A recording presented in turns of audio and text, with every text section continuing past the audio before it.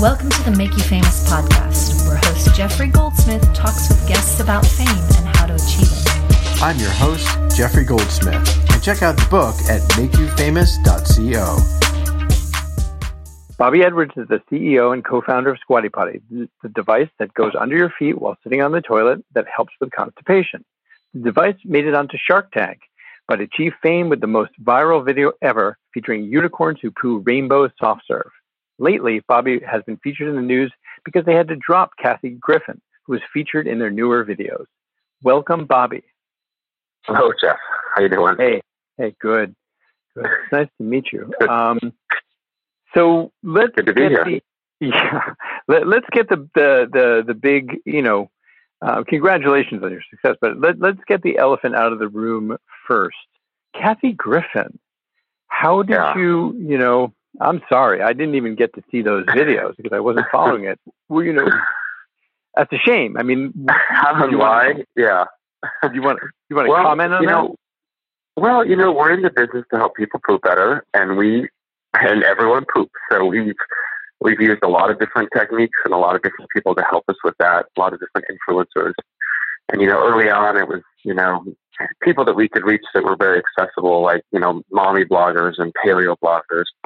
And as we moved and grew, we were able to find influencers with greater reach, and we reached to Howard Stern.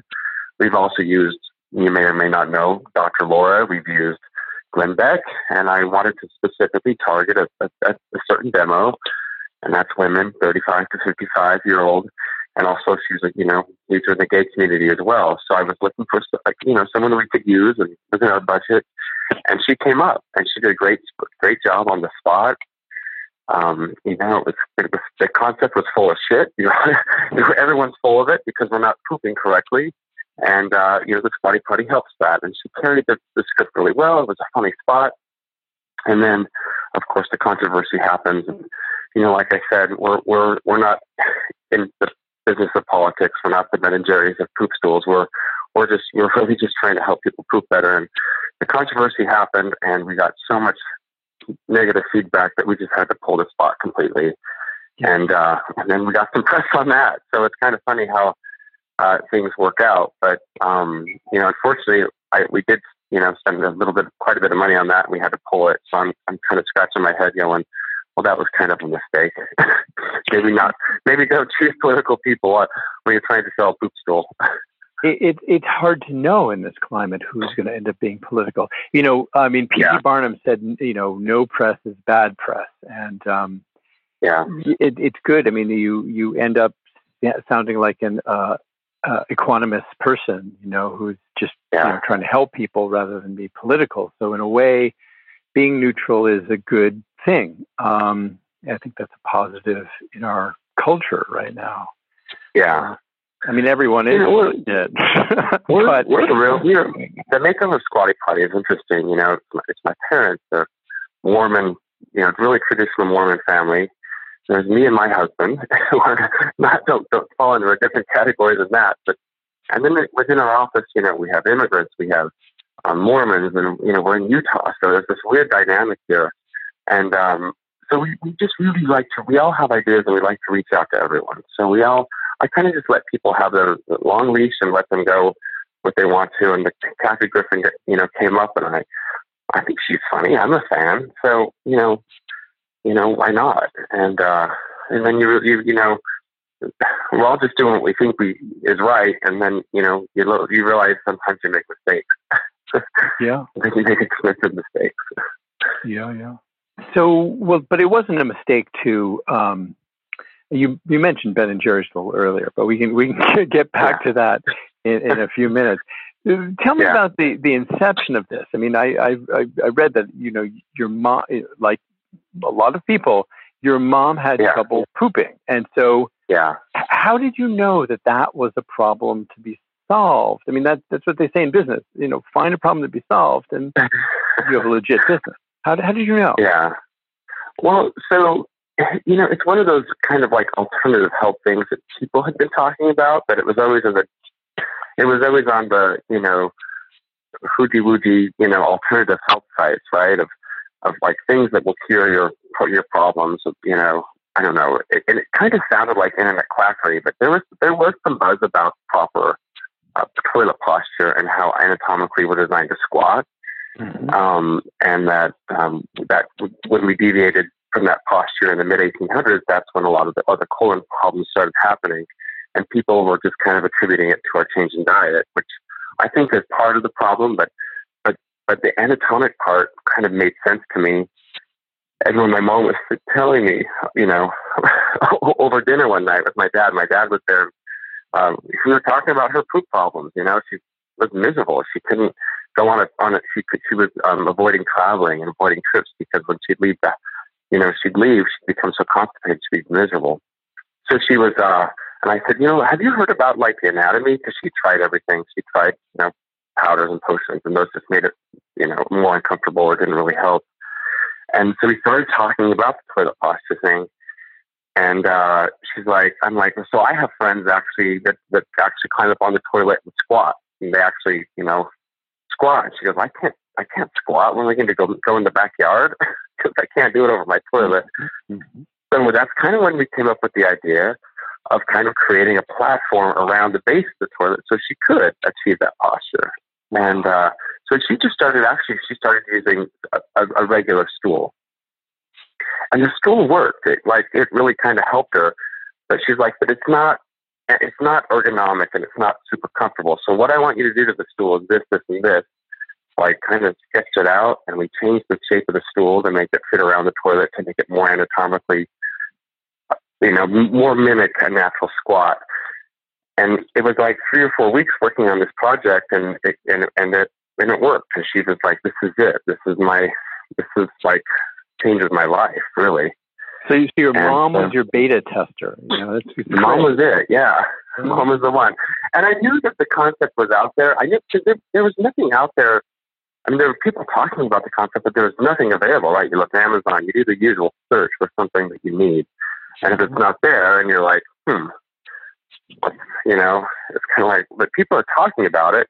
And most people are talking about just climbing up on their toilet and squatting. And we knew that most people with this issue in their 60s couldn't do that. That's only, you know, people that are healthy and agile can do that, but not the majority of Americans, but that's for sure. Right. So we just created the solution to that problem, and then we went out to like let people know and educate people that this is a solution. This is you know, if you have a problem, this is a solution. Even if you don't have a problem, this is a solution. That's what it's become. It's become something that millennials are using to avoid problems, or that, you know, people of all ages are buying because they just want to have a better elimination. And that's what the Squatty Potty is. It's a more complete one and done, even if you're not constipated, right? It's something that if you pitch it as preventative, then then you even have a bigger market, right? So. Right. That's true. Yeah. And so it's not. But I guess my other point is it's also not just preventative, which we do use in our marketing as well. But another one, and Howard Stern nailed it, because he was the perfect spokesperson, because he could really get to the point and be as graphic as he wanted to be. But and his audience just loved it, was that he was like, you know, I just love the way I feel after I use the Squatty Potty. When I go in the bathroom and there's not a Squatty Potty, I'm sad. When I go in the bathroom and there's a Squatty Potty, I'm happy because I know it's going to be that nice feeling of a complete elimination. In his own words. He didn't use those words, right? He's like, it's the best shit I ever had. Yeah, I anyway. Can imagine the words he used. So, but getting this, so in my notes, I saw that you had to invest, you know, and this isn't, it probably doesn't seem like a lot of money to you now, but yeah, a priori, a lot of people want to start little businesses, and you know, right. You had to shell out, I think this is correct, $35,000 to produce, right. You know, to get this started. I mean, how do people get the courage to do that? Or what did you have to do to know that was a good decision? Yeah. So we figured that for that, we could at least build a website, right? Mm-hmm. And then get enough push behind the website, get all the trademarking, et cetera, that you would need. And by then we were also just making them by hand and by wood. So one at a time. so we actually had my neighbor make them. He had a wood shop, a CNC machine, and he could pump them out for us. So we put in an order for like a couple dozen, and he would make them, and we would pay them for them. And we just kind of bootstrapped it from there, from the 35,000. But that kind of built us the website, got us the the legal stuff that we needed, the URL, the trademarking, and all that stuff. And then an initial push to reach out to influencers and other people to help us sell the product. So, I mean, that was really bootstrapping.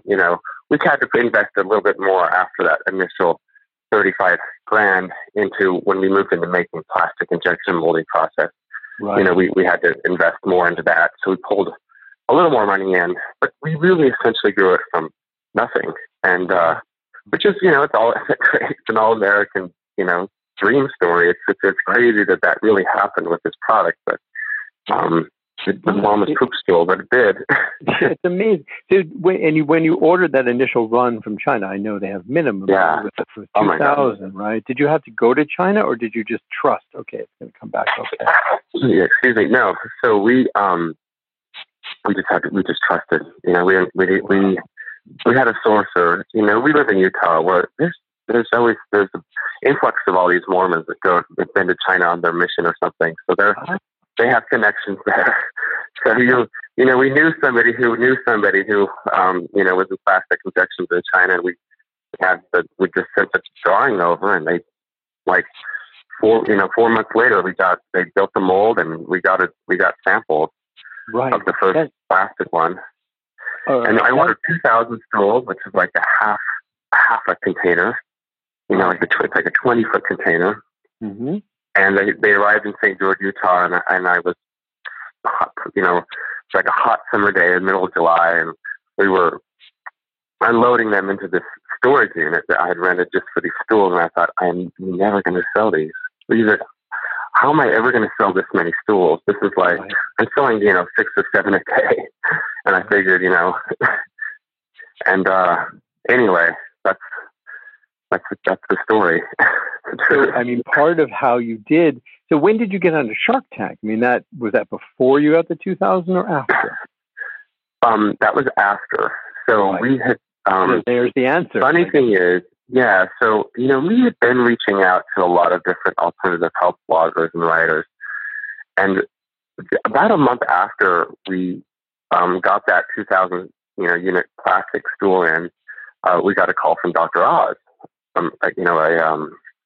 A producer on Dr. Oz. In fact, she called and my dad answered, and she said, this is Fiona Wozniak. I'm the producer at Dr. Oz, and I'd like to put you on, the Squatty Potty on the show. And my dad was like, yeah, and I'm President Obama. He didn't believe, he thought it was a prank call. He really did. Right.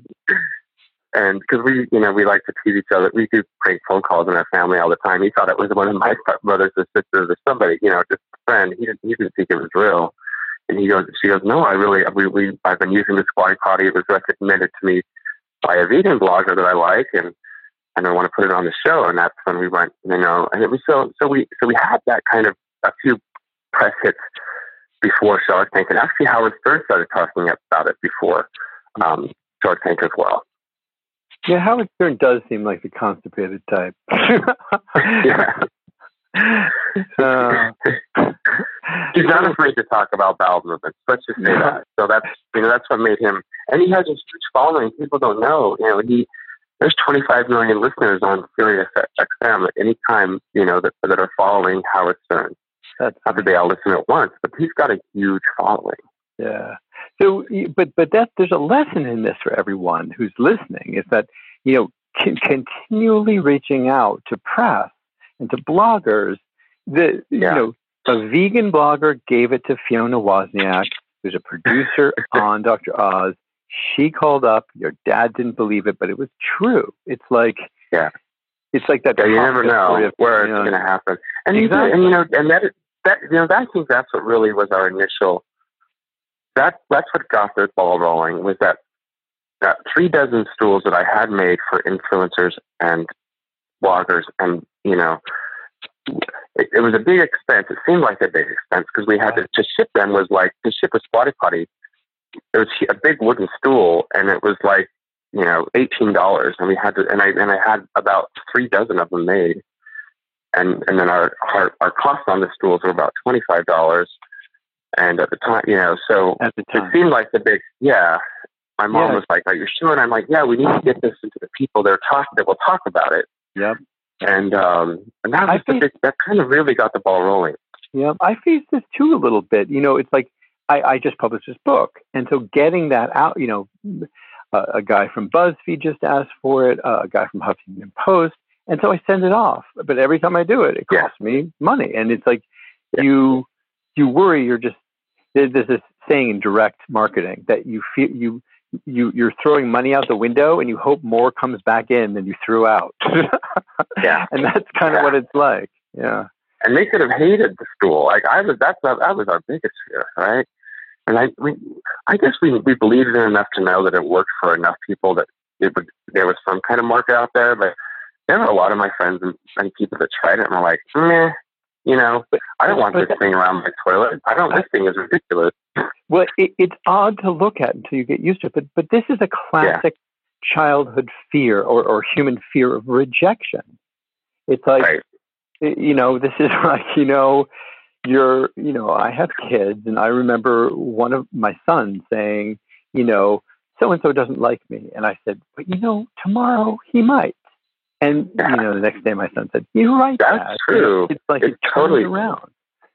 Yeah. So people when I first saw the Squatty Potty, I was like, what in God's name? But now it's like, I get it. Right. Yeah, and it was extremely hard. 6 years ago when we first got this started, we got a lot of rejection. Like, it was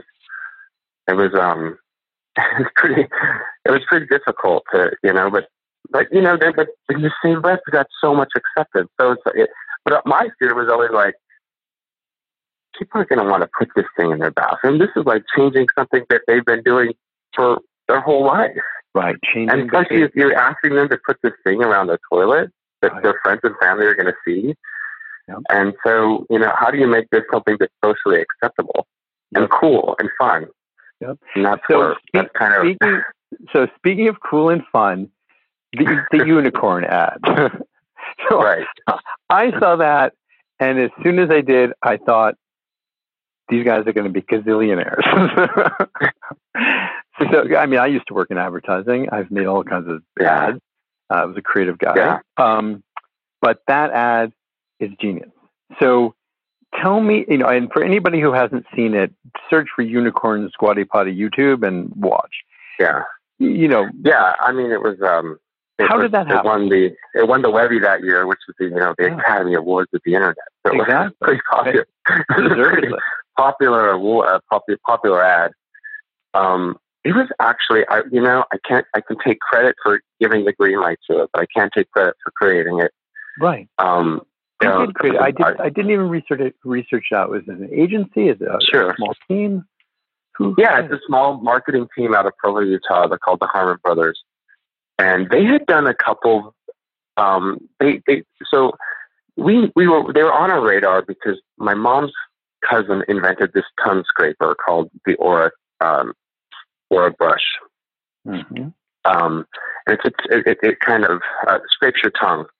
And Jeffrey Harmon had started out marketing this Aura brush for my cousin, my mom's cousin, and did it really successful. He was the one that he got this thing into Walmart because of his YouTube ads. So they kind of trademarked this term as seen on YouTube, and they created a kind of a big following around this simple tongue brush. So he was on my radar, right? This marketing team of how they marketed kind of a random product that, but they did it in a way that they got enough followers to get it into Walmart, which I thought was really cool, and also sell millions of dollars of a product. And so he was on my radar.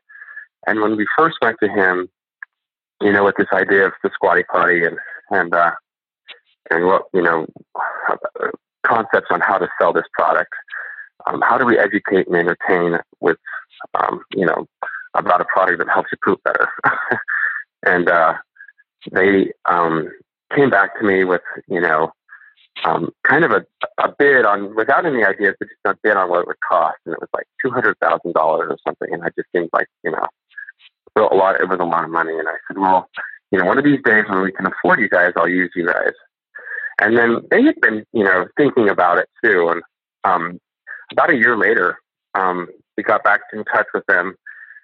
We had gotten the money from Shark Tank, so we had a little bit of money and a little publicity. So I was like, finally, we can afford you guys. And they're like, oh, by the way, we have been thinking about this product nonstop, and we have the best idea. And they pitched the unicorn and the ice cream.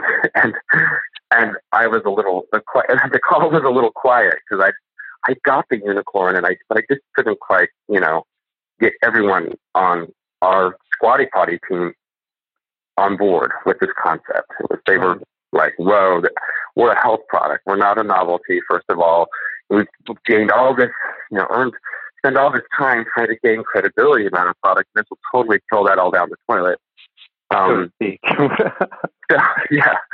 So, what was the offensive part? Was it, what was the most shocking part of it? Was it feeding soft serve? It was just the unicorn pooping. It was kind of this like using a mystical, magical unicorn to sell. And now it seems so real. It seems like the perfect fit. But at the time, it was very scary because, like I said, we had built this credibility of being a product that actually really worked. And in fact, 3 or 4 times in the video, we say, yes, this is a real product, and yes, it really works. Right. And that was written as a script because I didn't want people to think that this was like some, novelty, which it is as well. A joke ad like they used to do on Saturday Night Live. Ad, exactly. But they it actually was so funny and so out there that it made it seem like this isn't a real product. Right. Well, in fact, I thought that when I first saw it, and but they do something though that's a classic Procter and Gamble device. They do an RTB, a reason to believe. When you see a hair commercial and the molecules bond to the blah blah blah. Well, they do this thing where the colon straightens out, and it's a reason to believe that this actually works. So it's very well done. And that's embedded 4 or 5 times in the commercial. Right, I know. Unkinked. Like the prince says it like. Exactly. Yeah. A friend of mine was responsible for, an old mentor, was responsible for the early Drano ads where they show side by side look, Drano works. And that's, it's quite a similar thing, oddly. Yeah. It is similar. It's funny, huh? The whole thing is, life is, it's more and more interesting, as things fragment into weirder particles. So do you have advice for other, we've covered a lot of stuff that I think other entrepreneurs might be interested in. I don't know. Advice, that's always when so there's so much out there, right? There's so much information out there about how to make your product be successful. Mm-hmm. I think one of the things one of the models that we use at Squatty Potty is, before we went big, before it went kind of, we had a product that we had kind of pretty much nailed. Like we had kind of the messaging down. We kind of had, the product down. It was ready to go. So that when Dr. Oz called, it was ready. Like we had nailed everything. We had pretty much everything ready to go. And when Howard Stern talked about it, it was ready. So when the scale was, when it was time to scale, we could do it very quickly. I think that's important, right? Like that if we had been unprepared and Dr. Oz called, it could have been, disaster, or we'd been unprepared so a lot of people, just to put it in perspective, a lot of people put things on Kickstarter, right? Mm-hmm. And they'll put it on too early, and by the time they get their product ready and out, and I've seen this happen hundreds of times with different products. Before they get their product out, there's 20 knockoffs on Amazon. Right. So you kind of have to have everything nailed before you go out there to scale it. So it's kind of like the nail of the scale model. That's, that's a little bit of, at least with a manufactured product, and when we're releasing new products now, I just want to make sure the product's ready to scale before we release it. We made a few mistakes on some of our products because they weren't ready, and then we've suffered. So yeah, that's very good advice. You often hear people giving product development advice in these kind of contexts. But that's all true. So tell me, so you do have one product. My last question is a bit of levity, but tell me about Dookie. I mean, this is interesting. You have a plush toy unicorn that poops. Okay. Yeah. Well, you never know what the market will demand, and we're opportunistic, and he's become pretty popular and probably more famous than me or any of us. So,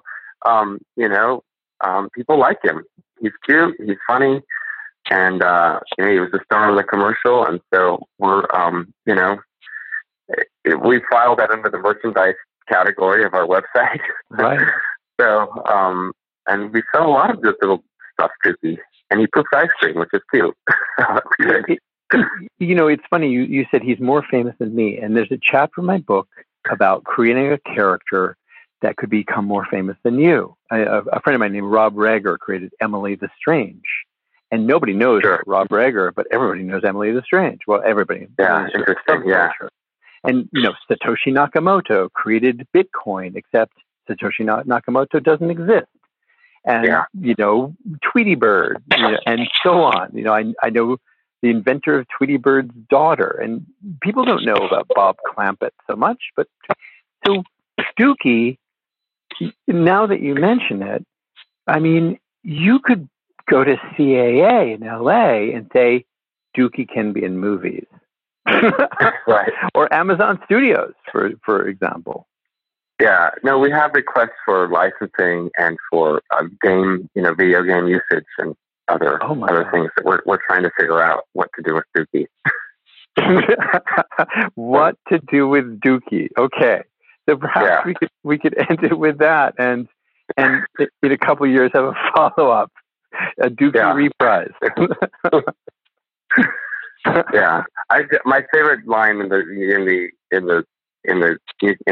commercial, the unicorn commercial, is the Squatty Potty haiku, which is oh Squatty Potty, you fill me with, oh my goodness, you fill me with, but if you fill me with great joy, yet leave me empty. I remember that. Hey, you know what's odd, Bobby, is that I wrote a book 12 years ago. I did a book called Cafe Haiku. I should send you a copy of it. So that book, I got a ton of press around, but it didn't sell well because it's a cute book and nobody needed it. Fame, on the other hand, I think a billion people want for various reasons, be it for career, for they want the lifestyle, they want to do good in the world. But haiku, it's just too ephemeral, But I loved that when I read it. I completely forgot you had a haiku associated with that. Beautiful.